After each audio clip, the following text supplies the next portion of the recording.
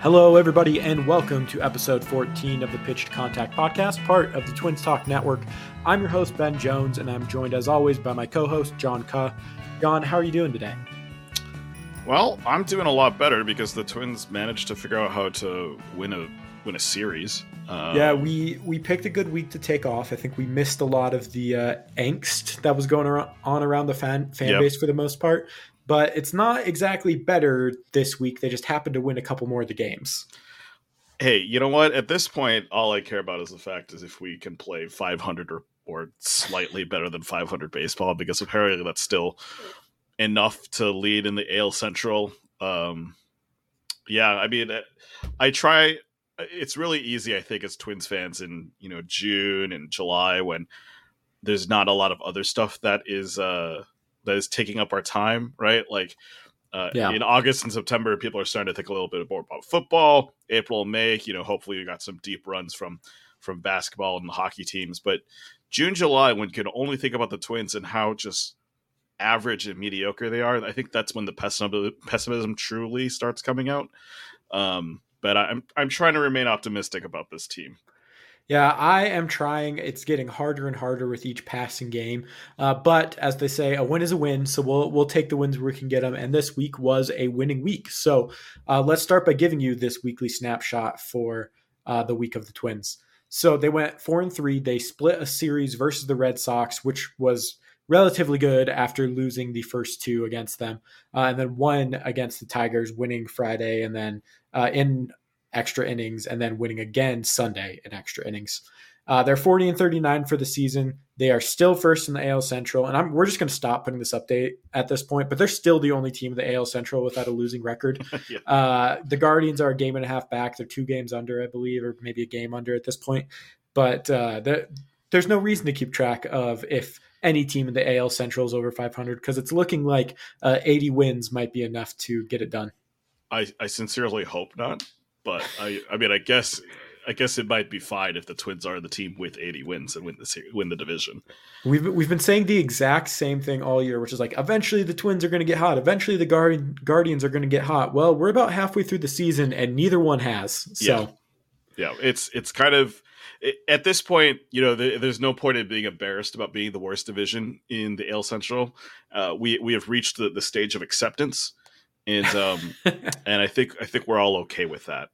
Yeah, we might feel a little bit differently next week after playing the Braves and Orioles, but for now we'll accept it and we'll move on. Yeah, it was a little bit of a fun sequence a couple of weeks ago when the Royals were the worst team in the American League, but now they are 2 games above the Athletics. So all is well in AL Central land. As long as we don't have the worst team in the league, I think we can feel a little bit okay about ourselves. Yeah, I think around that same time, the Royals were the worst, and then the A's were the second worst, and then the third, fourth, and fifth worst were the non-Twins and Guardians AL Central teams, I believe. So, yeah, I truly love playing in this division. It's great.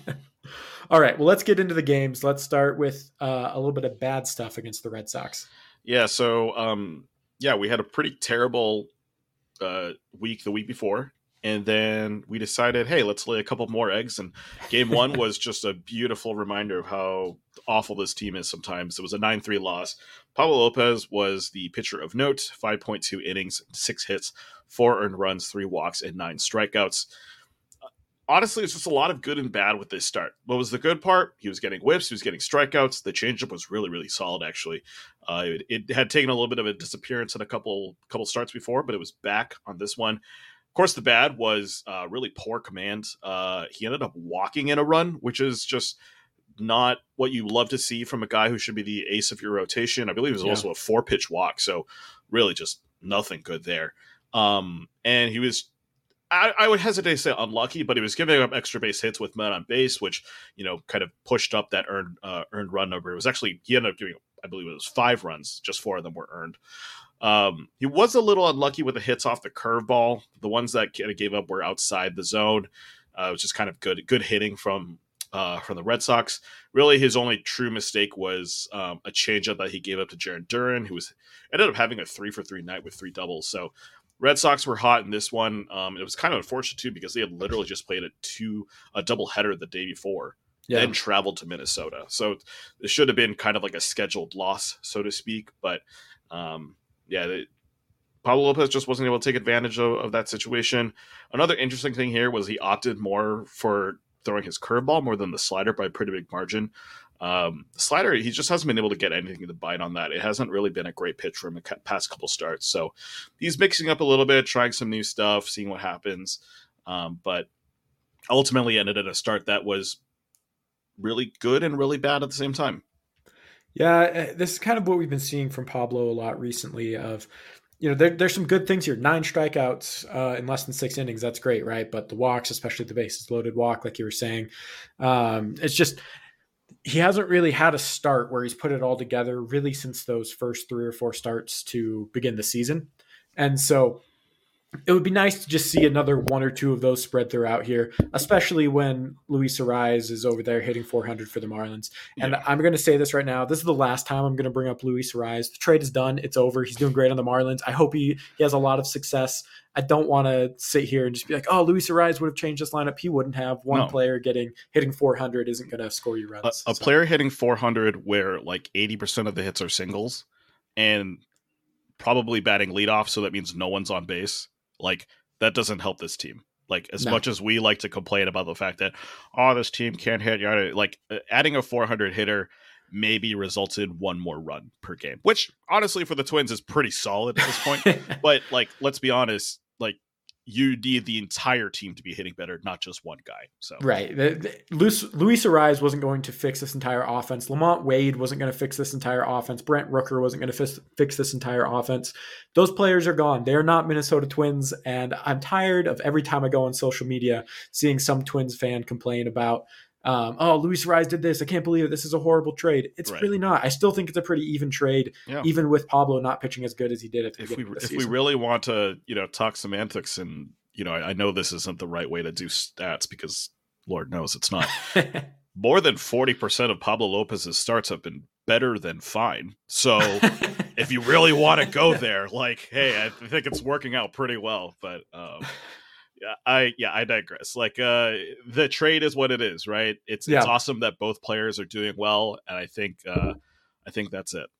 Yeah. Well, let's move on to the disappointing offense in this game. Yeah. So, of course, noted offensive all-star of this team, Christian Vasquez, with his 3-run homer in the 5th, which was the only runs of the night. His first homer of the year. He finally hit one. Yeah, congratulations. Of course, against his former team, so probably a little bit of a revenge factor in there, at least. But the nice thing here, too, or maybe not nice thing, was that the back half of the lineup was the productive one. 7 hits. I think out of 7 hits that the Twins had, 5 of them came from the back half of the lineup. And of course, then that means players like Correa and Buxton and Kirilloff pretty much didn't do much on Monday. And we'll talk about that a little bit. Yeah, I mean, there's going to be a consistent theme throughout this week, I think, and really for the Twin season, which is as Correa and Buxton go, so do the Twins. If Correa and Buxton are hitting, that means the offense is probably in a good shape. If they're not, then the offense probably isn't, and they end with a 9-3 loss. Yeah. Well, of course, the next game wasn't anything better. It was a 10-4 loss. Bailey Ober took the bump, 6 innings, 8 hits, 3 earned runs, 4 strikeouts. He did give up 2 solo homers, but other than that, was kind of able to keep the game pretty close. None of his stuff was really working that well in terms of striking guys out. Obviously, only finished with 4 strikeouts, but he was able to limit damage from the balls in play. For example, on his changeup, he gave up 7 balls of play, but they all ended up in outs. So, even though the stuff wasn't getting whiffs or called strikes, when it was getting hit, it wasn't really doing that much damage. So, good thing there for the most part. The bats were kind of the really quiet part of this lineup because it was a 10-0 game, I believe, by the 7th inning. Yeah. And the Red Sox sent in Corey Kluber basically for like a 3-inning save, which I thought was interesting. But they did a little bit of damage in the 8th and the 9th inning. Buxton, Royce Lewis, Max Kepler all homered. Some interesting notes here. Buxton pretty much hadn't had a hit since the Toronto series prior to before he went on IL, so he literally hadn't had a hit in like 2 weeks. Kepler had been 1 for 12 in his last 6 appearances, both when he started in the outfield and came in as a pinch hitter. So both of those guys were at least able to get the monkeys off their back. But of course, it's kind of tough to rally from a 10-0 deficit. Yeah, it's tough to rally from a 10-0 deficit. All of this came off of Corey Kluber, who is a former Cy Young winner, but is a current not very good pitcher. So, that's not great. But the good news is this did get Buxton out of his slump, which I think helped him quite a bit. And then, he's very up and down, but Lewis and Kepler as well. Kepler had his first good week in 2 months, basically stemming from the start of this and then carried throughout the rest of the week. And then Royce Lewis as well, where, still the batted ball data that you see with him isn't great, but he's putting the ball in play. He's getting hits. He's not striking out. I don't think he's walked in, I think he has 2 walks the entire time he's been up. But again, anything to get life out of the offense is a good sign. Mm-hmm. Of course, then this 10-4 loss was mostly courtesy of Brent Hedrick. He gave up 5 runs in the 7th inning, and so that pretty much doomed the Twins immediately. So yeah, there really wasn't much to talk about here in terms of reliever performance because it just really sucked. And it is what it is. I mean, Brent Hedrick's not exactly a guy who, you're expecting to shut down the other side. Obviously, he spent a majority of the season in AAA anyway. So yeah, he was more kind of a late call-up than really a guy who they wanted to insert in there. But it was a low-leverage situation because they were already down 3-0 essentially. So I think they were down 4 or 5 at that point, weren't they? I thought Brent Hedrick came in immediately after Ober. Either way, I think the big thing here, the main thing they wanted from Hedrick was to eat up some innings, and he couldn't. Yes. And that was the bigger deal, where there weren't any off days coming up in the schedule. You really wanted him to at least get to ideally 3 or 4 and finish out the game.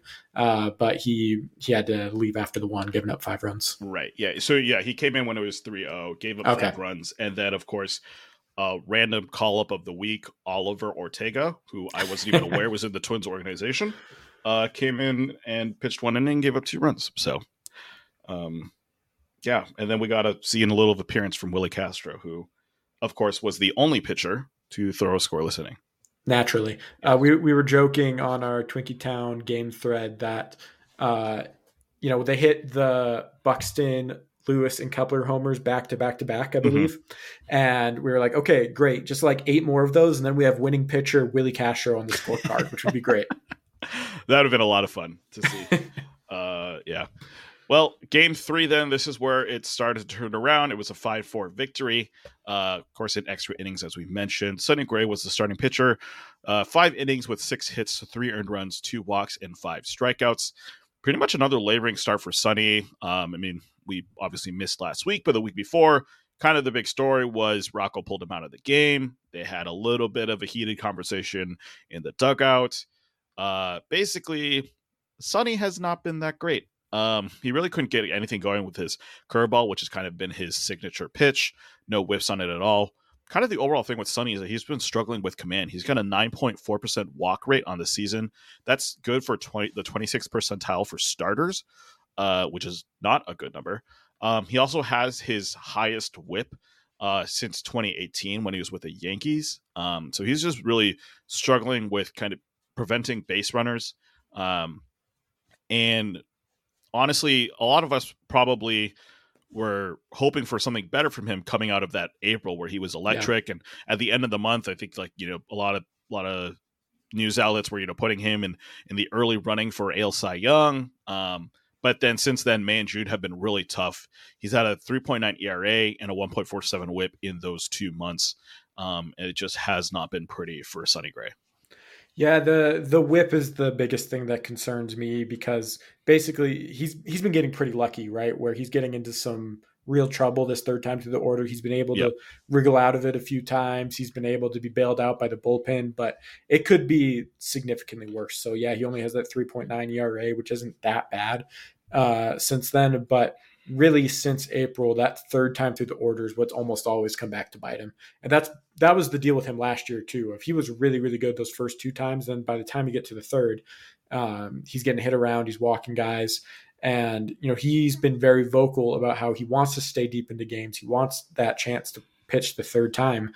And frankly, he just hasn't pitched well enough to earn that right at this point, especially where the Twins offense is, where every run really matters for the pitching staff. Right. And it's kind of weird, too, because if you look at his season stats, he has a 2.56 ERA, which is good for 10th among all starting pitchers. but you realize a lot of that is buoyed by the fact that he had a .77 ERA in April, right? Yeah. So May and June, excuse me, just haven't been that pretty. And I don't think it's kind of weird because his stuff hasn't necessarily been, well, the stuff hasn't been good, but there hasn't been anything to indicate why it's been poor.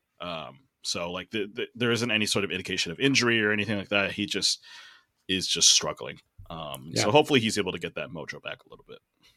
Yeah, I think that this is also just a big couple months for Sonny coming up where he's going to be a free agent at the end of the year. Mm-hmm. The Twins have an open spot for him in the rotation if they decide they want to retain him. But even if they don't, he's going to make his money here or he's not. And so if he wants something more than a 2-year deal, which he probably does at this point in his career, this is his last chance to get that big contract to finish out his career. He's going to need to look more like April. Obviously, there's no way he's going to have a .77 ERA the rest of the way. But if you can settle somewhere in the middle, 3.35 and get the whip down so that you're not pitching around so much danger all the time, he'll set himself up well, obviously, and the Twins will be in a much better spot too. Right. And it doesn't help too. He's at 92 pitches at the end of the fifth. Like, yeah, you're not going out for the sixth with that high of a pitch count. So exactly, being able to bring that whip down just means you're going to have a better pitch count as the innings go along. Exactly. For the bats here, of course, that was kind of the story of the game for this one. They got some early runs thanks to some poor defensive play and good base running in the first inning. So it was good to see, maybe for the Twins and us fans at least, that they were getting lucky a little bit, so to speak. But yeah, got some good runs thanks to some singles at the middle and just some poor defense from the Tigers. Kepler had his second homer in 2 days to put the Twins up 4-3 in the sixth. And then eventually the Tigers did tie it up in the eighth, I believe. We'll talk about that a little bit. But then in extras, Farmer had a walk-off single in the 10th. But of course, there was a little bit of controversy here because right before that, Michael A. Taylor bunted a ball down the first base line. And then it looked like, to me at least, that he beat out the pitcher to first. But then the umps had a replay. They ultimately decided, no, he was out. Thankfully, though, the runners did advance to second and third base. And then Farmer ended up hitting a bloop to kind of short center, which ended up scoring Willie Castro. Yeah, the Michael A. Taylor play, it wasn't even just that he beat the runner to first. The runner the pitcher never even touched the bag. He never tagged Taylor until after Taylor touched the bag. And so there was like no way Michael A. Taylor should have been out. They looked at it on replay. They called him out anyway, to which I would say, again, like I did a couple weeks ago, what's the point of having replay if it's going to be wrong anyway? Right. And so it's pointless. Luckily, it didn't matter. Kyle Farmer got his second walk-off hit of the year, I believe. So yes, that was good. Mm-hmm. Yeah, it's good that we didn't get robbed, at least. So yeah, that was nice. But yeah, like I mentioned, the Tigers tied up in the eighth because they had an RBI double from Tristan Casas, who was having a decent rookie season, off Yohan Duran. But he also went 2 innings. He was able to preserve the tie in the ninth, so at least it was good to see that Rocco still had a little bit. Well, I guess technically Rocco wasn't making the decisions at that point to keep Duran in the game, because he did get thrown out from this game because he was chirping the ump when Gallo had a called strike, and I thought that was a little hilarious. Yeah, it was Jace Tingler was making his salary this week thanks to a couple Rocco ejections. Yeah, the second one, in my opinion, was even funnier, but we'll talk about that in a little bit. Yeah, that one was good. Yeah. Game 4, a little bit of a historic start here. It was a 6-0 victory, mainly because Joe Ryan went 9 innings with 3 hits, 0 earned runs with 9 strikeouts and 112 pitches. And this was the first complete game shutout for the Twins since April 1st of 2018, and the first 9-inning complete game for a Twins pitcher since June 7th of the same year, meaning that it had been 1,841 days since the last time a Twins pitcher went 9 innings, which was the leading active streak in the major league. So finally, we have broken that. Yeah, thank goodness. John, let me ask you 2 questions about this. Number 1, do you know who threw the last Twins complete game shutout? Oh, it was Jose Barrios. Correct. Do you know who threw the last one before Jose Barrios? It was Smell Baseball, Irvin Santana. Incorrect. Oh, no. Was Bartolo Colon. It was Bartolo? Oh, yes. Bartolo Big Colon. Sexy. Let's go. And like his last good start basically as a major leaguer. Oh, that's awesome. I didn't realize it was Bartolo. That's hilarious. Yeah, so some good trivia there for you. Yeah. Funny enough, Jose Barrios was also the last Twins pitcher to throw just a 9-inning complete game. So, Jose Barrios turns out was a little bit of a historic Twins pitcher because after we got rid of him, the pitching kind of just couldn't go the distance anymore. Until now, exactly. Yeah, Joe Ryan's actually he had a couple rocky starts, but it's good to see him turn it around, get stuff going. Mainly because his fastball is somehow finding itself again. He threw it 67% of the time in this start, and the Red Sox pitchers just basically could do nothing against it, despite having seen it that many times, which was probably most impressive. And a lot of people were tweeting about this. A lot of the baseball writers and were saying, in the ninth inning, he was facing the top of the order for the Red Sox, and he was just like, doesn't matter. I'll throw 13 fastballs. And was able to get them all out. And so just really impressive from him being able to use that pitch really effectively, despite the fact that I think a lot of people, if they just looked at that pitch, it's a 90, low 90s fastball, but he's somehow doing just a ton of damage with it. Yeah, it's that funky delivery. It's got some weird movements, got a lot of deception. And this game, it was basically only his fastball and the splitter, period. Yep. Mm-hmm. He threw 2 sliders and they gave up a hit on one of them and pretty much abandoned it from there out. It helped also that the Twins went up early. And so he's like, I'm just going to pump some strikes in there, keep getting guys out. And it worked. The Red Sox couldn't keep up with him. Yeah, it was actually really impressive. The fastball's up, splitters down. Just that is usually a good good plan for success, and it worked out really well for this one. Of course, like you mentioned, he got a lot of run support, which we should be expecting every Joe Ryan start anyways. Correa and Buxton both homered in the first inning. Buxton added another solo shot in the third, and obviously a lot of people were getting nuts crazy about this one because both of his homers went over 460 feet, which is the first time that's been done since I looked it up, 2013. I think Mike Napoli was the last guy to do it. Yeah. But in the StatCast era, so to speak, since 2015, when they started installing all these cameras and getting better data, it's been the first time that's ever been done since 2015.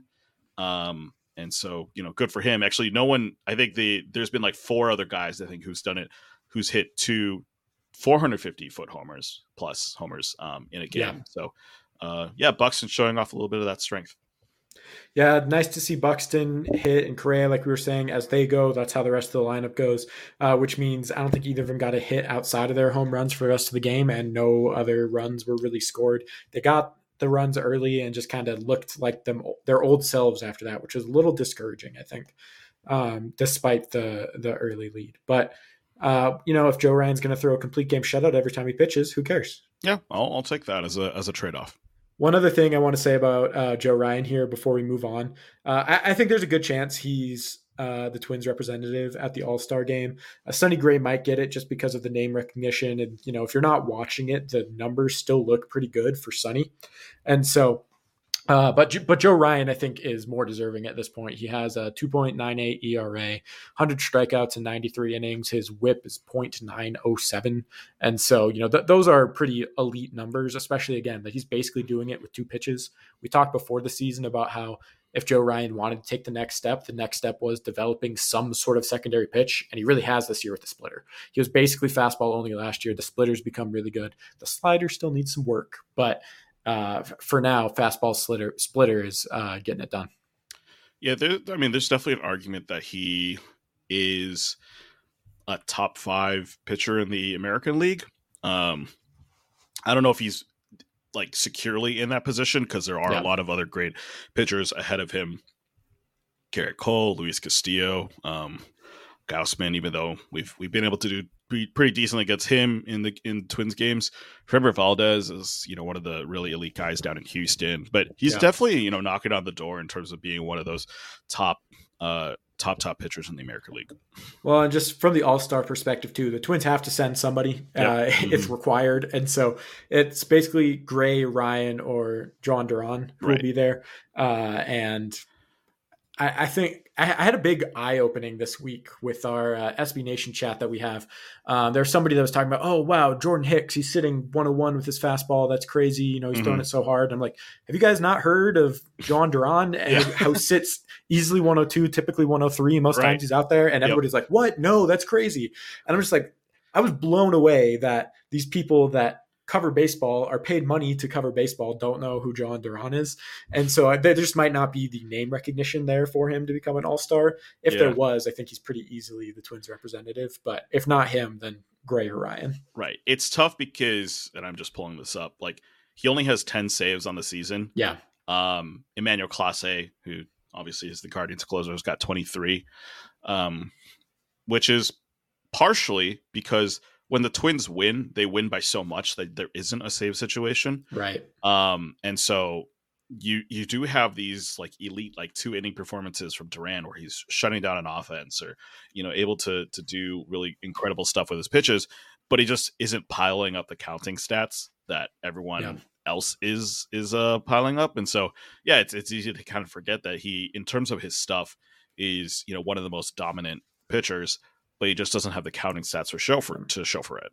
But he goes viral every time he pitches because it's like, can you imagine trying to hit a fastball at 103, a splitter at 101, and then that crazy curveball at 89 that just drops out of the zone? Right. Exactly. Anyway, so I think it should be Duran. I don't think the Twins are going to get more than one, and so most likely will end up being Sonny Gray, who I think is the least deserving of the three, but that's all right. Fair enough. Hey, it's Kaylee Cuoco for Priceline. Ready to go to your happy place for a happy price? Well, why didn't you say so? Just download the Priceline app right now and save up to 60% on hotels. So whether it's Cousin Kevin's Kazoo Concert in Kansas City, go Kevin, or Becky's Bachelorette Bash in Bermuda, you never have to miss a trip ever again. So download the Priceline app today. Your savings are waiting. Go to your happy place for a happy price. Go to your happy price, Priceline. Let's talk about the series versus Detroit. John, let's start with game one. Yeah, this was a 4-1 victory, notable because it was the return of Kenta Maeda. He went 5 innings with 3 hits, 2 walks, 8 strikeouts over 83 pitches. This is probably the best start that we probably could have seen from Maeda coming back from IL. The stuff was working really well for him. His slider, his splitter, and the 4-seamer were all on point, especially the splitter and the 4-seamer. Those were getting whips and called strikes, and he was able to set up really well between the the changeup and the fastball. The slider was probably a little bit too much in the zone for it to be that effective, but he did get 7 called strikes with it. So maybe there's a little bit of deception there with how he's showing that pitchers aren't immediately able to recognize it, and it's able to drop in the zone for a strike.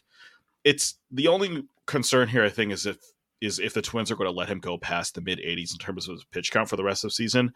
That's one of those things where I really don't anticipate Maeda going more than 90. If he touches 100 pitches, like clearly something's wrong with the bullpen, I think. Right. And that makes it difficult because, like we talked about with Sonny Gray, when you only give your starters can only give 5 innings, or even 4 innings, if it's maybe a little bit of a rougher start, it really puts pressure on your bullpen to perform well. And thankfully, the bullpen did do well in this game. But it was just part of those things where I'm curious what they're going to do with Maeda for the rest of the season, because Varlin, on the other hand, who was the guy that Maeda replaced, is a guy who you can usually rely on going 6 innings, even though the stuff might not be as electric as Maeda. Yeah, Varland had a handful of really rough starts. His ERA ballooned up, which kind of made this decision easy. Okay, let's send Varland down, let him tweak a few things in AAA. I'm sure he'll pitch again with the Twins at some point this year. The other thing here with Kenta is he looked good, but he looked good against the Tigers, who I think have a guy hitting like 150 in their 5-hole. And so you got to take it with a grain of salt. And as it stands right now, Kenta's next start is set to be Wednesday against the Braves. Mm-hmm. I would be shocked if Kenta Maeda is starting that game. I think both between Joe Ryan's 112 pitch performance and then having Kenta in line there, the Twins would be smart to either bring up somebody for a spot start or have a bullpen game in there for game 2, just to push everybody back, give Maeda and Ryan a little bit extra rest. And for Maeda, just have him avoid that Atlanta offense that is far and away the best offense in the league. Right. The Twins did say that they were going to keep to a 5-day schedule for Maeda, but like you said, this is actually that start against Atlanta is rounding up basically a 2-week stretch where they didn't get a single day off. They technically did get one off last Saturday when they had the bullpen game, but it would not be surprising if one of these games they they do take off just to give a little bit extra rest for these guys. Yeah, definitely. And then that would set up Maeda to pitch against Baltimore in Kansas City, which is pretty sick. But yeah, it'll be a lot better than Atlanta. Yeah, just a little bit. The bats here helped out Maeda, of course, with a 4-1 victory. Royce Lewis and Max Kepler both had homers in the second inning. Like you mentioned, Kepler's just kind of on a nice hot streak in regards to getting RBIs and homers. Of course, the highlight here, I think, was just the sixth catch by the random dad on the Royce Lewis homer. Yeah, just barehanded the ball, just carrying a baby in one hand, and then just stuck up his arm and got the ball in the other. So good for that guy.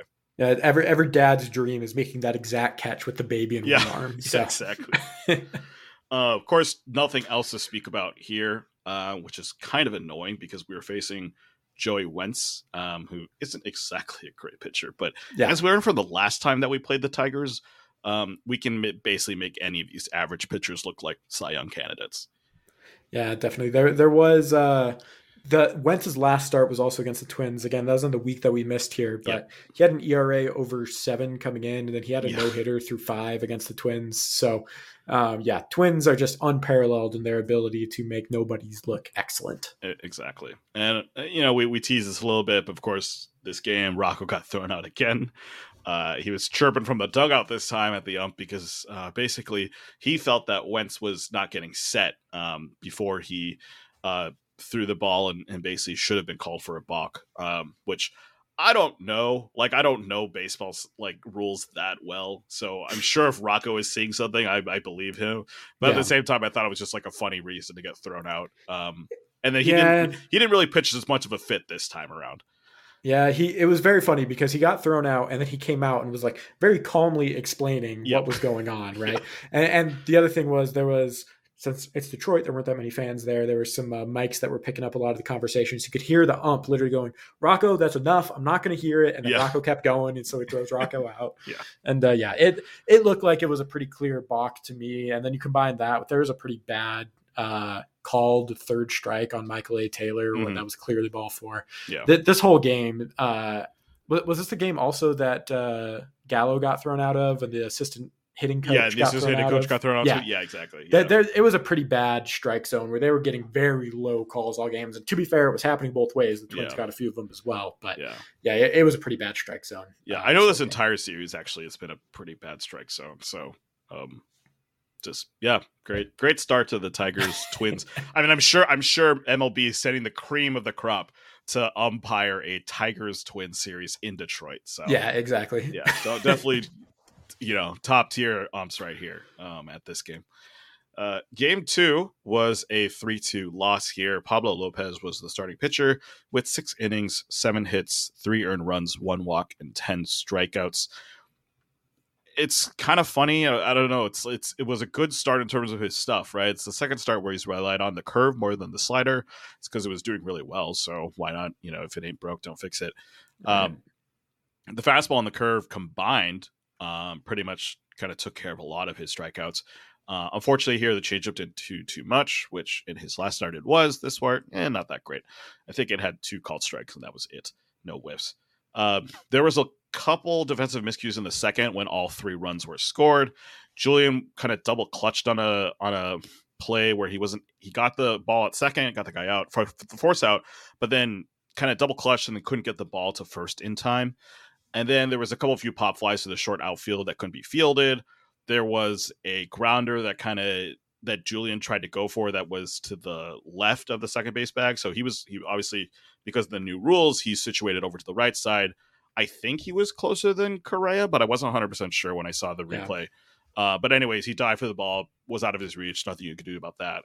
But just some poor, well, I wouldn't say lucky batting because hits are hits. But just singles that fell in unlucky places, I guess I should say. Yeah, definitely. And that just kind of ruined Julian again, just we're seeing the struggles defensively. And with Jorge Polanco unavailable, he's going to be starting every day. Most times that's going to be at second base. Yeah. But he's getting replaced in the late innings every single game because of those miscues.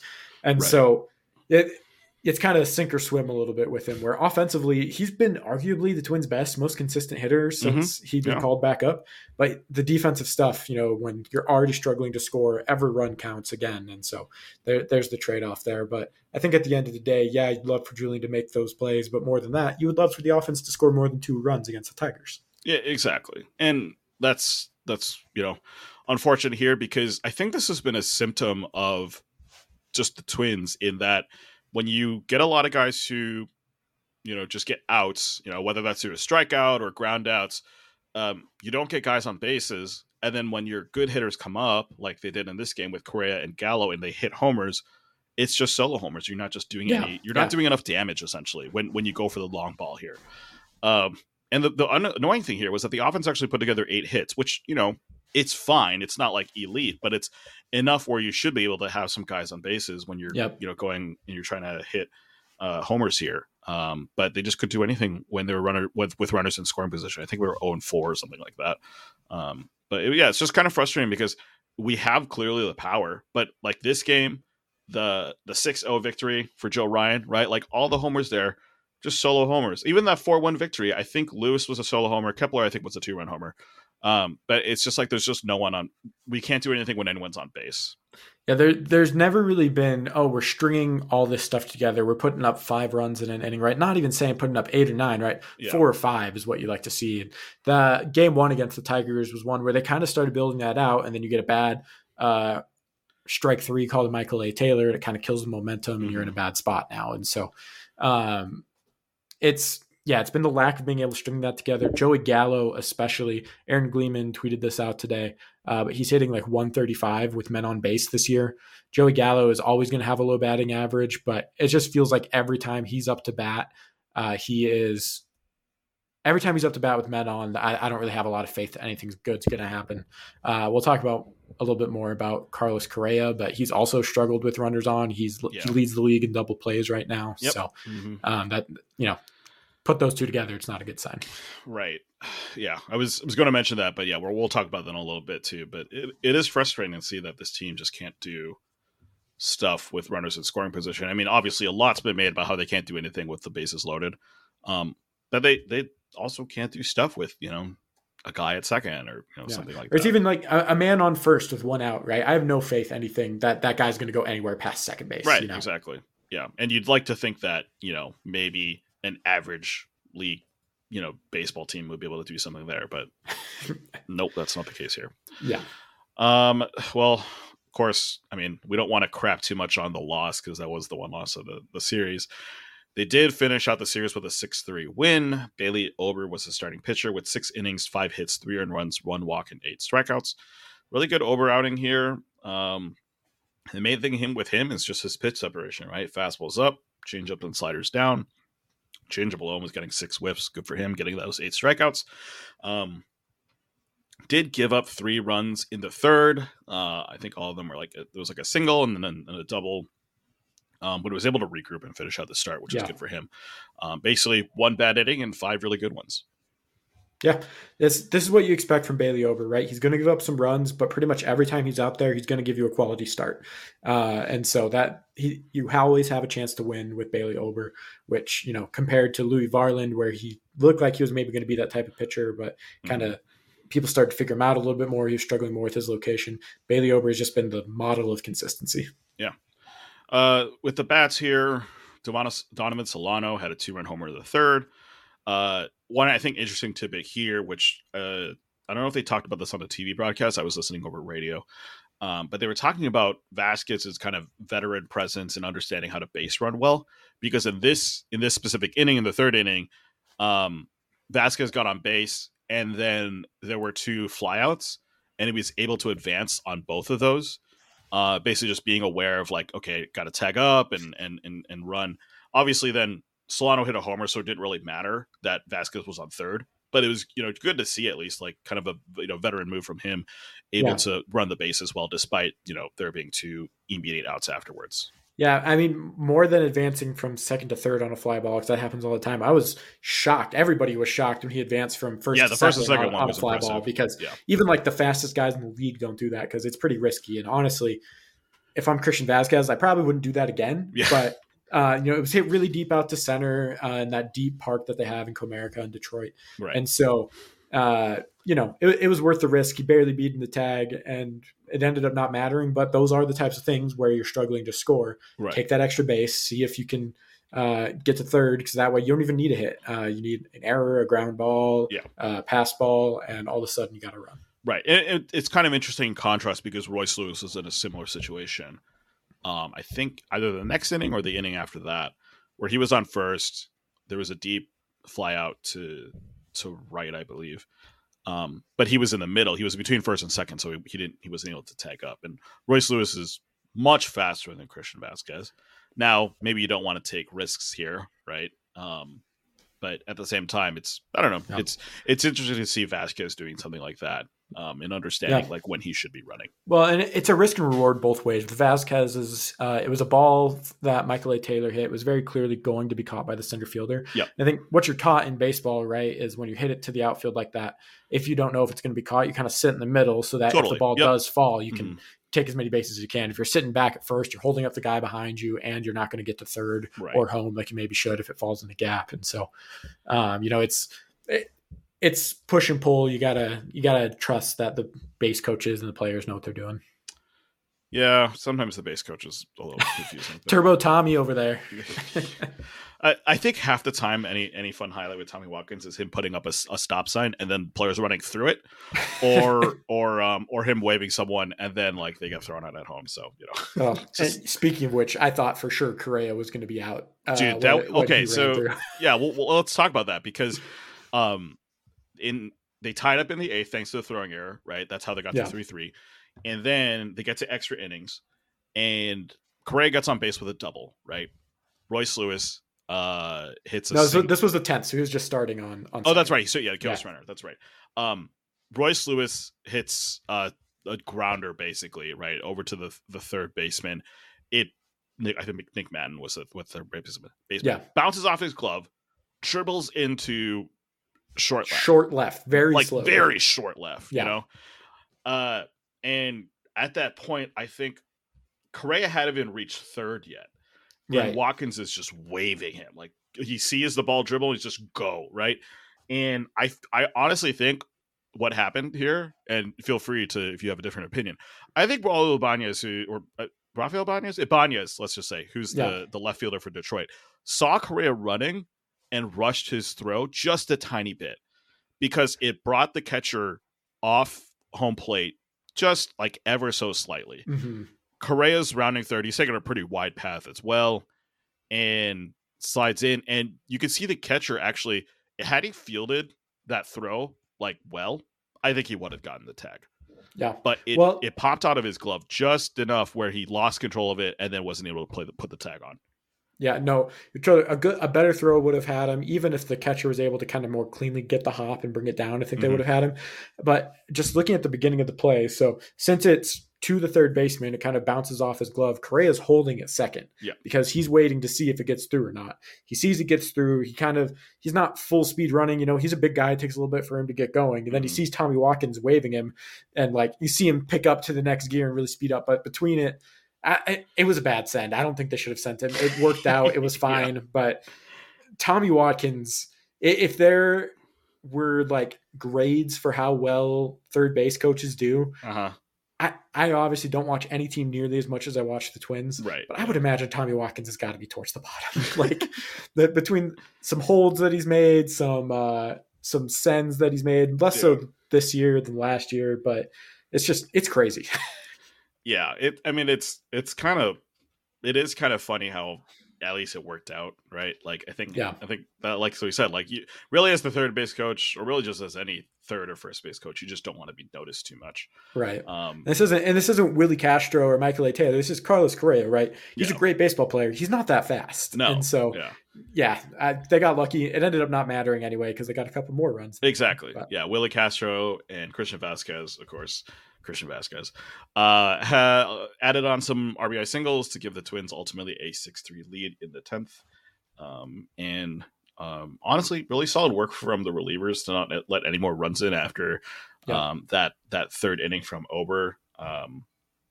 Jax came in the 9th to to kind of clean it up a little bit. And then Duran eventually got the save in the 10th. So, yeah, good on the Twins to kind of wrap up a series against a division rival. The Tigers are one of those teams where, like you mentioned, they aren't very good. Like they have a 150 hitter, right? You said, I think it's Maton who's hitting fifth in their lineup pretty regularly. Exactly. It just isn't pretty. But they were in second in the AL Central for a little bit, whatever that really means. Yeah, exactly. So yeah, at least I think salvaging this week, especially after the debacle of the week before. It was kind of funny. When the Red Sox series ended, it meant that they finished at the homestand 5-5, which like you usually like to have a winning record on at home, but when you're in the AL Central, it doesn't really matter all that much. Yeah, I also want to give a specific shout out in the bullpen to Brock Stewart because, man, where would we be without Brock Stewart this year? Like, I know. He has been so reliable, so solid.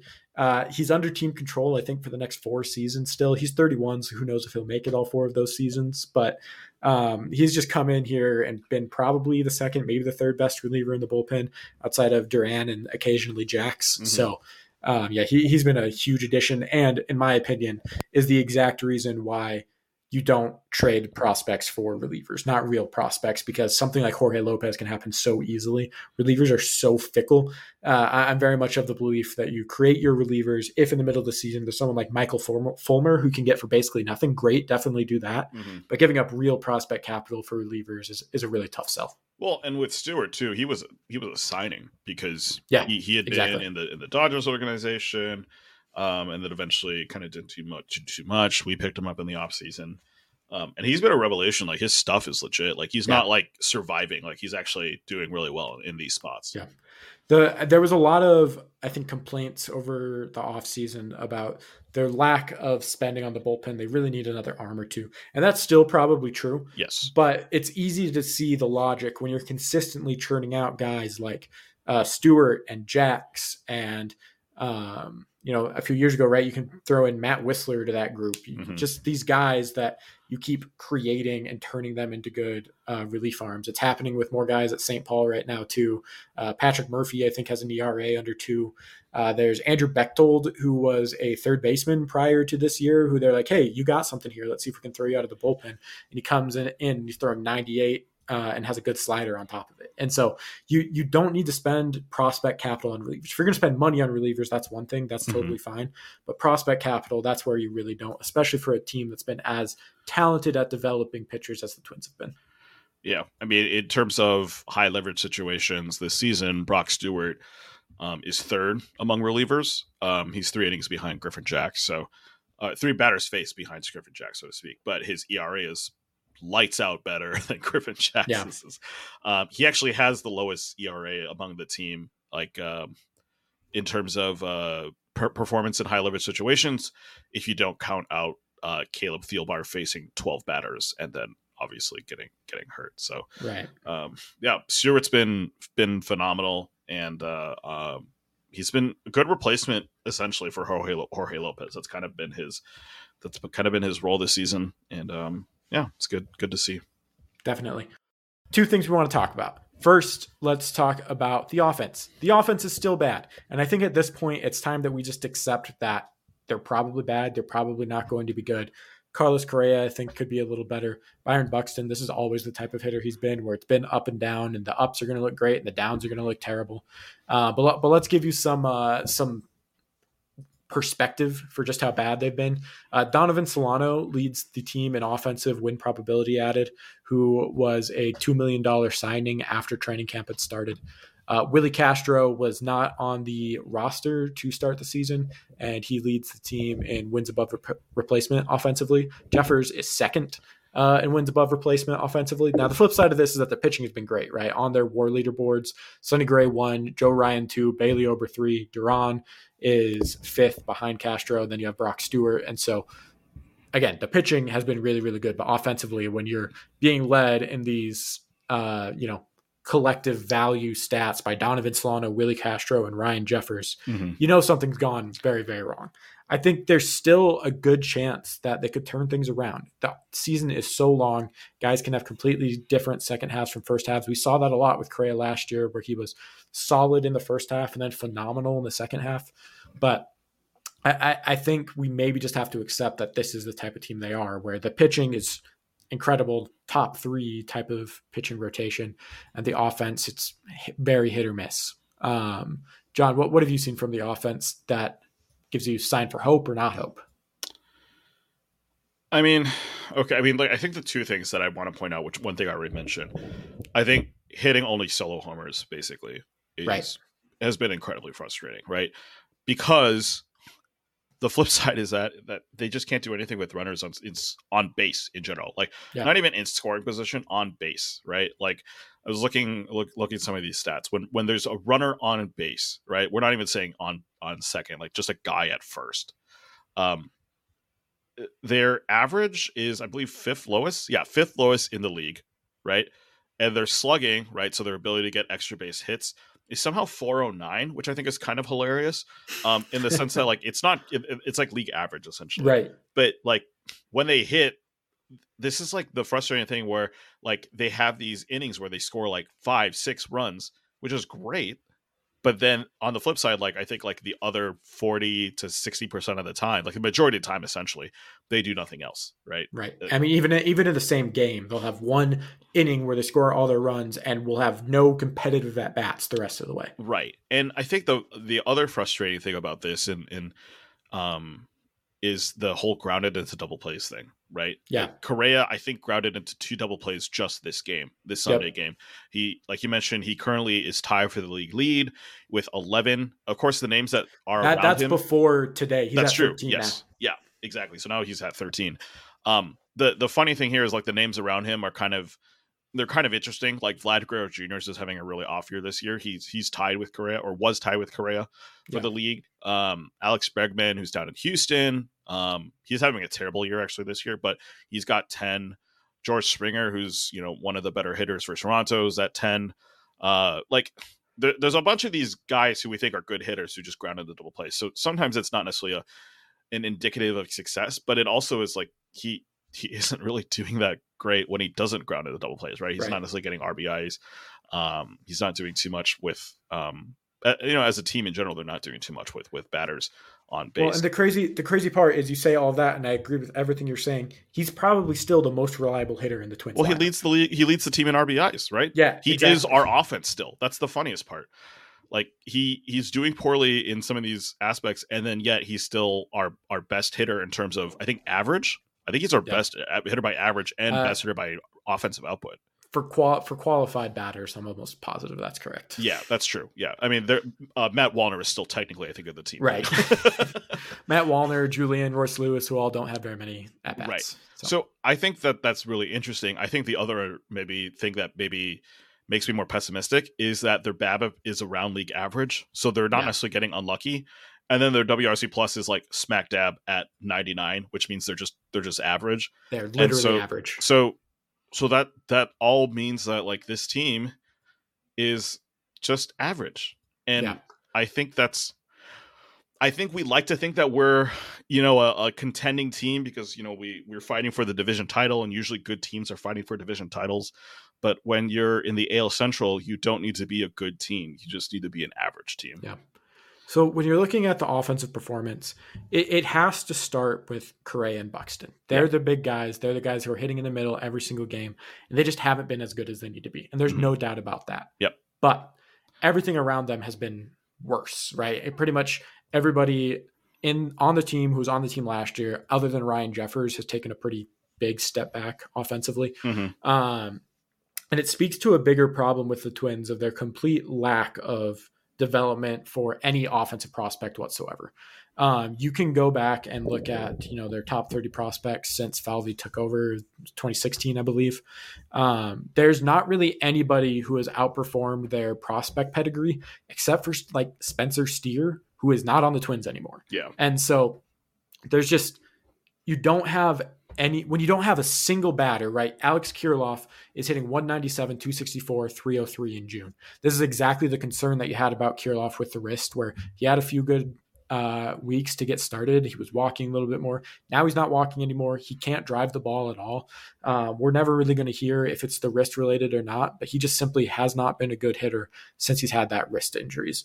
Royce Lewis has a good line. He's looking a little bit better, but his batted ball data is pretty discouraging. He's not really ranking very high in hard hit rate, barrel rate, anything like that. And so, maybe he's getting lucky. Maybe this is the type of hitter he's going to be as a big leaguer, but that is kind of a little disappointing. But then look at guys like Trevor Larnach. You look at Jose Miranda, right? All these guys who if you want to be a successful team, you have to have that internal development, and they've had absolutely none offensively from Falvey. Now, to be fair, the flip side on the pitching, they have so many guys who have outperformed their prospect pedigree, right? Not the least of which being Bailey Ober, who was a non-prospect and is now probably the Twins' third best starting pitcher, and deserves that. Louis Varland, before those rough starts, looked really good. We already talked about the bullpen and all the pitching development they went there. I mean, we didn't talk about Caleb Thielbar. Caleb Thielbar was out of affiliated ball and became one of the Twins' best relievers. And so you have to give them credit for the pitching. And that is why they brought Falvey in. They brought him in from Cleveland because that's what Cleveland does better than anybody else. And they've done that.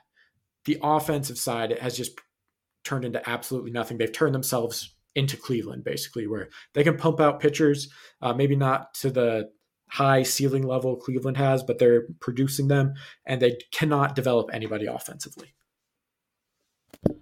Yeah, it's weird because you look at Royce Lewis and the drop off in just being able to hit the ball hard, is pretty significant. To the point where, you kind of wonder, is this a risk thing, or is he just, not doing well in terms of being able to generate? It's just as a bad stretch, right? Because actually, when he was here in May, he was generating a lot of walks. He was getting on base. He's still pretty decent in terms of OBP numbers, but that's because of the good May. Yeah. And I don't know if maybe this is a organizational thing, because even the batting strategy just hasn't been that great, right? Like we've kind of mentioned how this year has turned into the Twins are becoming like a three true outcomes sort of team, where they're kind of content to either strike out, generate a walk, or hit a homer, right? Yeah. That's kind of, they're kind of shooting for the moon every single time. And I think there's validity to that statement in the sense that if you only hit a double, for example, right? That doesn't get you a run. A homer gets you a run. Right. But then we get into this situation then where you have all these solo homers because no one's getting on base prior to the guy going for the big shot. So to me, I'm kind of annoyed by that strategy. I am of the mind that an out is an out, whether it's a strikeout or a fly out. But in my opinion, just getting more balls into play where you can get runners on base, even if the team sucks with runners in scoring position, the more opportunities you have with runners in scoring position, doesn't matter how low your average is, you're still going to be able to get runs in some respects. And it's infuriating to see, because I think just a couple of years ago, I don't want to put too much stock into the Bomba squad, because we all know how good the rabbit ball was for the Twins and yada, yada, yada. But I think that still is kind of like a organizational memory where they're hey, we have the league record for homers. We can get back to being that team. Yeah. And I just don't think that's the right way to approach it at this point. Well, and to me, again, I think it's a little bit of an approach thing. And I think it's also a development thing, because if you look at the St. Paul Saints, they have so many guys that are hitting above 300, right? Mm-hmm. Larnach, when he's down there, hits great. Wallner hits great. Kirilloff hits great when he's down there. Royce Lewis hit great when he was down there. Yeah. They have Andrew Stevenson, who's hitting 332 or something like that, right? And so clearly, whatever they're doing is working at AAA, but it's not translating, again, when they get to the major leagues. And so that's where I get really discouraged development-wise. Where, there's still time for guys like Miranda or Julian or Wallner to figure stuff out. But for Kirilloff and Larnach, who are the two that you were really counting on to hit in the middle of this lineup, this is it. They're out of options after this year, both of them. And so either they're going to be on the team next year or they're not. And if they have to go through waivers, there's some bad team that'll pick them up just to give them a shot based off of their previous prospect pedigree. And so the fact that Kirilloff just has not really shown any lift or drive on the ball when he's had at bats, that's the part to me that is concerning, or that Larnach still can't hit breaking balls 3 years in. And so if that's going to be the case, then that's how you end up in this spot where the Twins are one of the best pitching teams and one of the worst hitting teams. And so they average out to be this average team that is lucky enough to play in a horrible division. Yeah. Looking at Kirilloff's stats, it's just kind of mind blowing. Like his barrel rate basically decreased by half. But then you look at like how he's hitting the ball. It's actually pretty consistent. Like his ground ball rate hasn't increased by a ton. His fly ball rate's definitely gone down by a bit, but I think in favor of his line drive rate going up, which is generally a good thing. It's just that he's not hitting the ball hard enough to, I don't know, get it over the fence, hit the wall, something like that. Just get a hit in general. It's that average you see, right? Right now his season average is 257 with a 365 OBP. But like you said, June's been really terrible for him. 197, 264. All those numbers have been down. And I don't know if that's maybe him like pressing a little bit, thinking that he needs to hit more, like instead of generating more walks. I don't know. That might be a strategy thing. But it is, it's frustrating to see. I think, in my opinion, both these guys are still going to be on the team next year. I don't think the team's like, close to, giving up on them or anything like that. There's definitely the total adjustment period where Kirilloff is currently 44 games of this season with that reconstructed wrist. Yeah, like he's still kind of getting used to it, so to speak. And Lewis, I think for him, he's basically, other than 10 games last year, he's basically been out of baseball for 2 years. Yeah, it's hard to make any conclusions on anything Royce Lewis based. Exactly. So I think this is like a good thing to revisit in August or even September, end of season sort of thing, and see just where these guys are at. But like you mentioned, there's still problems in AAA. Miranda's not hitting. Larnach is raking, but we don't know if it's just because AAA pitchers are just throwing fastballs to him. Right. Like we don't know if we called up Larnach tomorrow and had him replace Kepler, if he would be any better, because all of a sudden major league pitchers are just only throwing sliders and curveballs at him. Yeah. Well, that brings me to the second point that I have here that I want to hit, which is it worth it to trade any more prospects or young players for bats, right? I think if there's anything they're going to trade for at the deadline, it'll be a bat. The problem is that the trade deadline stuff is more expensive than it's ever been because there's so many more teams that think they're in it with the expanded playoffs. Right. Or because the AL and NL Central are pretty awful, right? And so a team like the Cardinals or the White Sox, who in a normal year would probably be completely out of it and willing to sell, well, they're both playing in terrible divisions, and so maybe they're not. And so if you're only shopping players from the Royals and the A's and the Nationals, one, there's not that many players you want from those teams anyway. No. Two, the ones that you would want are going to drive a high price because there's so many people that would want to trade for them. Right. So what are your thoughts on trade deadline strategy as we get a little closer to it? Yeah. To me, I don't know if there's anyone that I would pick up to replace Kirilloff at first or Royce at third, right? Right. Like those spots, if you're a good player, they're just at a premium, right? Like as much as I love Nolan Arenado, I'm not trading like a Royce Lewis and a couple more prospects for him, right? Well, the Twins aren't going to pay that salary, so. Well, that too. At first base, who are you going to get? Like Christian Walker from the Diamondbacks? Like they're doing fine in their race. They're not trading him. Right, exactly. CJ Cron's hurt. I don't think he wants to return to Minnesota anyways.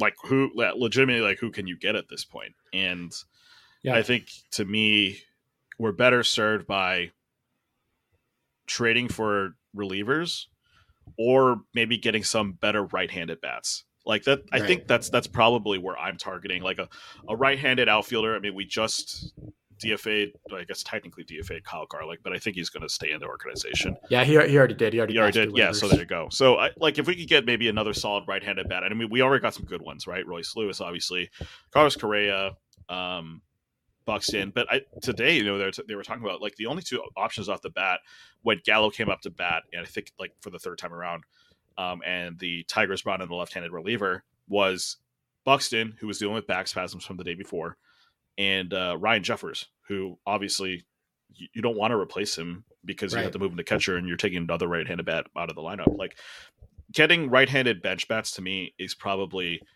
more important right now than trying to get like a marquee first or third baseman. See, I kind of go the opposite direction, which is what's the point of bringing in another bench guy who's probably not going to be that helpful? They have their whole team is full of bench guys that aren't that helpful.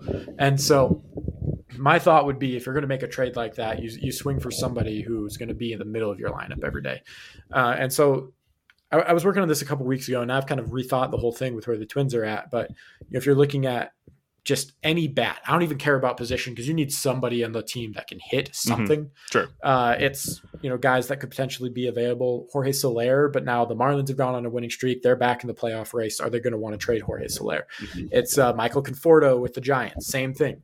Do the Giants even want to trade Conforto at this point because they've just won 10 in a row and are back in the playoff race? Eloy Jimenez for the White Sox, who can't stay healthy and is better served as DH. Well, that sounds like Byron Buxton. There's no space for him on the team. And so there's so few options, like you were saying before, that it's hard to find anything unless it's a situation where maybe you're trading, a strength from your team for a strength for another that, they just need something to shake it up. So something like the Cardinals, they really need pitching. If the Twins were willing to pay the rest of Paul Goldschmidt's salary, could you do like Goldschmidt for Varland, right? Varland. I mean, I'd do that on something else, right? Exactly. But something like that, basically similar to what the Cardinals did last year, where they got Jordan Montgomery for Harrison Bader. You trade a strength for a strength, both two playoff teams, something like that. I think if the Twins were going to make a move, that's probably where it would have to be. Right. Because at the trade deadline, I don't think there's many teams that are going to trade good players for prospects. Right. If we get Paul Goldschmidt, I'm signing off on that yesterday, and if the price is Varland plus like a couple other top 30 prospects, yeah, I'll do that. But the reality is some guy like Goldschmidt is just likely not going to be available. Unless the Cardinals continue to run their team in the ground, which then, hey, I'll do it. Exactly. So, yeah. I think he's in the last year of his contract. So that's the other reason. If they were going to sell, maybe you could just get it done with Varland, right? Where clearly Paul Goldschmidt, even now older, is still a much better value than Louis Varland. Yes. But you'd be basically renting him for the last couple months and then maybe re-signing him. Right. Anyway, that's kind of, I think, where I'm at with the trade deadline. It strikes me a little bit similar to 2017, but in reverse, where 2017, the Twins were a little bit ahead of schedule. That was the year was it 2017 or 2015 that they picked up Jaime Garcia? It was like when he was on the team for one start. I think that was 2017.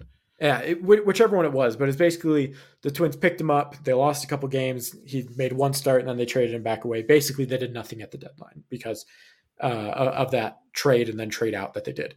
And so it strikes me similar as that year where, because the division is so average, because they are so average, you're probably better off just sitting on what you have, like you were saying, and seeing if Kirilloff or Larnach or Wallner or Royce Lewis turns into something that you can count on long term. Because whatever you pick up, it's probably not going to be that good anyway. And the team isn't good enough to prove that you deserve to give up something for a short-term gain. Yeah, I also think that in some sense, we're in a similar situation in 2017 too, where you have guys like Kepler, Jorge Polanco, guys who are like on team options for the next couple of years, and could be off the team. It's like you have these prospects who could probably play as good as them. Do you want to go for the run, right, like you mentioned, or are you willing to wait on these prospects to kind of mature? Yeah. Well, we'll see what the Twins do here. I could honestly see it going either way. I think more likely than not, they pick up a small bullpen arm like Michael Fulmer last year that they don't have to give up much for, and that's pretty much the only move they make. All right, so last thing here before we wrap up, our weekly injury update, the medical center that should be sponsored by some hospital at some point. Byron Buxton, as always. So 2 things with him. The first is that he tweaked his back in the game against the Tigers yesterday. He was out of the lineup today, though he did pinch hit. So it looks like he's going to avoid the injured list, but you never want Byron to have more injuries that he's dealing with. So that's always a little bit concerning. The other thing was Rocco Baldelli in his pregame press the other day also made it very clear that Byron Buxton will not be playing center field at any point this year, most likely, like you and I have been saying pretty much since the first week of the season. Right. It's unfortunate because, like, man, there's a lot of things I could say. I'm sure a lot of fans are disappointed or frustrated about this. Honestly, I'm just glad he's clearing the air and just saying, like, just don't expect him there. Yeah. Like, let's just if he's there, it's because we somehow found a miracle drug for his knee. But otherwise, just don't expect him to DH all year. And I think that helps us set our expectations on what the lineup for this team is going to look like. Yeah, exactly. And the other thing Rocco said is that he's basically treading water as is, which again goes back to what I was saying a month or so ago, where I'm like, I don't like when Byron Buxton hits singles or takes walks because I don't want to see him on the base paths. Mm-hmm. And that's kind of what I was getting at, which is he's just laboring out there. Like he's in pain, he's in discomfort, and you can tell when he's on the field. He did look good on that double though that they hit. That's true. The next one, this one was pretty rough to watch on the broadcast. Jose De Leon, he blew out his elbow while he was warming up the other day. The Twins don't have an official diagnosis on it from what I hear. Basically, it's too swollen up right now to get imaging. But based off of that, it sounds like he's going to be out of the year. He was warming up and he just saw he threw a pitch, his arm just shooting with pain. He said you saw him kind of run immediately to the dugout. His arm went limp. He was just holding it at his side. It was a pretty rough one to watch. And yeah, De Leon had been honestly like pretty solid. Like he was still like a middle low leverage reliever. Like they weren't necessarily putting out in the high leverage spots, but he did well in the situations that he got put in. Obviously the big thing for him was when he showcased a little bit of the little extra stuff in the WBC and had a no-hitter going through 6 innings. But yeah, it's tough, and obviously it makes this bullpen like even more even weaker, and just relying on other guys who probably shouldn't be in this bullpen. Yeah, if you're looking at the bullpen hierarchy, right, like he very clearly was not in the Stewart Jacks range, but he had moved above Emilio Pagan and Jorge Lopez, and he had been out there in a few like higher leverage situations. Mm-hmm. It's tough to see for a guy who was very promising as a prospect, but just has never been healthy in the big leagues, where he looked like this year he was maybe finally going to have, some consistent outings, and then this happens, and most likely he'll be done for the year, unfortunately.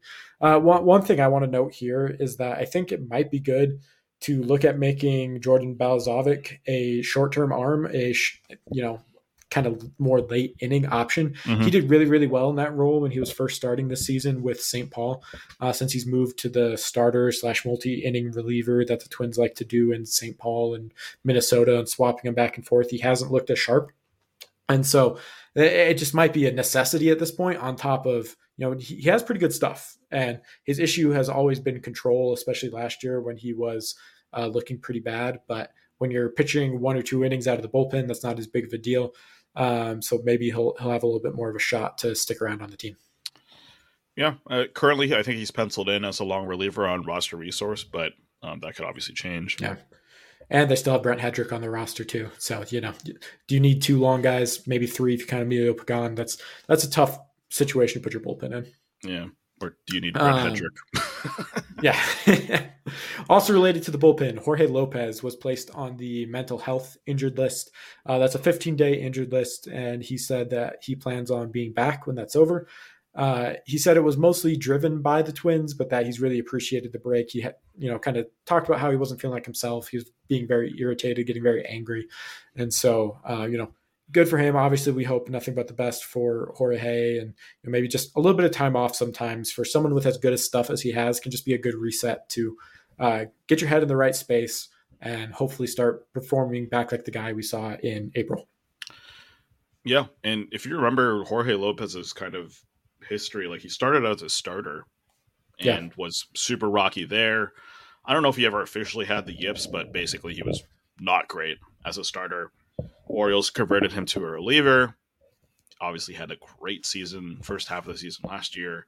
Fell apart a little bit once he got traded to the Twins. So yeah, hopefully just a mental reset is good for him. Yeah, and the good news with him too is his struggles, they're all location based, right? The stuff is still there, the velocity is still there. Yep. It's just entirely, he's throwing them right down the middle. And so if he can, I think something like that is really where just a mental break, not having to worry about it, not having to think about it, not having to stress yourself out about putting your team in that situation could really help him out. Mm-hmm.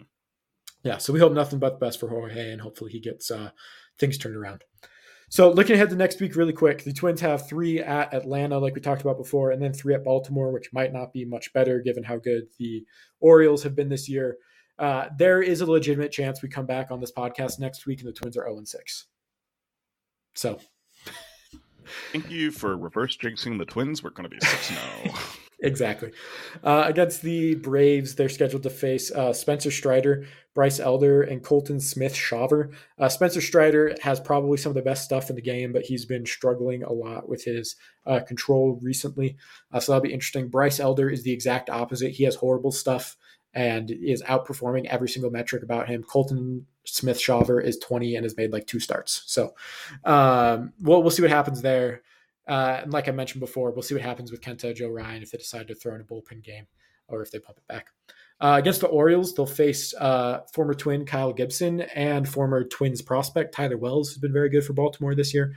So it'll be good to see a couple of friendly faces around the ballpark. Yeah, I'm a little conflicted here because I have Bryce Elder on one of my fantasy teams, and then I have Tyler Wells on one of my fantasy teams. So no, that's good. Keep them. We've just been talking about how awful the Twins offense right, exactly. is. So exactly, yeah. I mean, Atlanta, they're leading the NL East right now by a pretty hefty margin. They're 6 games above the Miami Marlins. Yes, those Miami Marlins. And yeah, they're a dangerous team. They've had some prospect growing pains this season, which is not uncommon to what the Twins probably have been experiencing, but they're definitely like a top 3 offense in the league. Baltimore will be definitely interesting because that team, well, they're currently second in the AL East, which is pretty impressive. But I think we kind of match up well against them. But the other thing to note is old friend Aaron Hicks is having a little bit of a career renaissance with Baltimore this year. So that'll be a little fun to see how he's doing. But I think we could maybe go 3-3 here. But this is the hard part of the schedule. Definitely. The Orioles are kind of the reverse Twins in that the Twins are underperforming everything. The Orioles are outperforming everything. Completely. That's not to say they don't have the talent. Like Adley Rutschman is legitimately like an MVP candidate type of player. Mm-hmm. But outside of him, they just don't really have a lot of that top line talent. Well, like you mentioned, we're facing Kyle Gibson. Yeah, and exactly. He's actually having like a pretty solid season by his standards. And we're all well aware of how solid those seasons are. So yeah, I know the Baltimore, the big wall they built out there is helping pitchers quite a bit too. Yes, so maybe that's a little bit. Which could also help the Twins because when you have Byron Buxton hitting 460-foot bombs, who cares how far the wall is back? That's true. Exactly. All right. Well, be sure to check out our work at Twinkie Town if you're interested in hearing a little bit more. We're covering all the games. We got some good comedy things that go up. The other thing I'll plug really quick is Homage and Joe Ryan collabed with the Grateful Dead to drop a new t-shirt that I think is pretty cool. If you go over to Twinkie Town, you can see the designs and kind of the story behind them and why they were made, and get yourself a t-shirt. I got myself one. I'm really excited. It's supposed to be here later this week. So be sure to check that out. And then you can also check out John at Pitcher List for all of your fantasy baseball needs. John, other than picking pitchers the Twins are facing, what's your fantasy tip for the week? Tommy Pham is kind of one of those outfielders you should be looking at if you need help there. And then I'm going to keep banging the drum for Garrett Whitlock, even though when he faced us, thankfully he gave up 4 runs, so that was nice. But Garrett Whitlock is still going to be a pretty hot pitcher in my opinion. Wow. There you go. All right, you can follow us on Twitter. You can follow John at @TheJohnCa and myself at BenJones_5. If you like what you heard, you can also follow us on Twitter at TwinstalkPod for the entire pod, or be sure to follow us on your podcast platform of choice as well. Tell your friends, give us a 5-star review, and until next week, go Twins.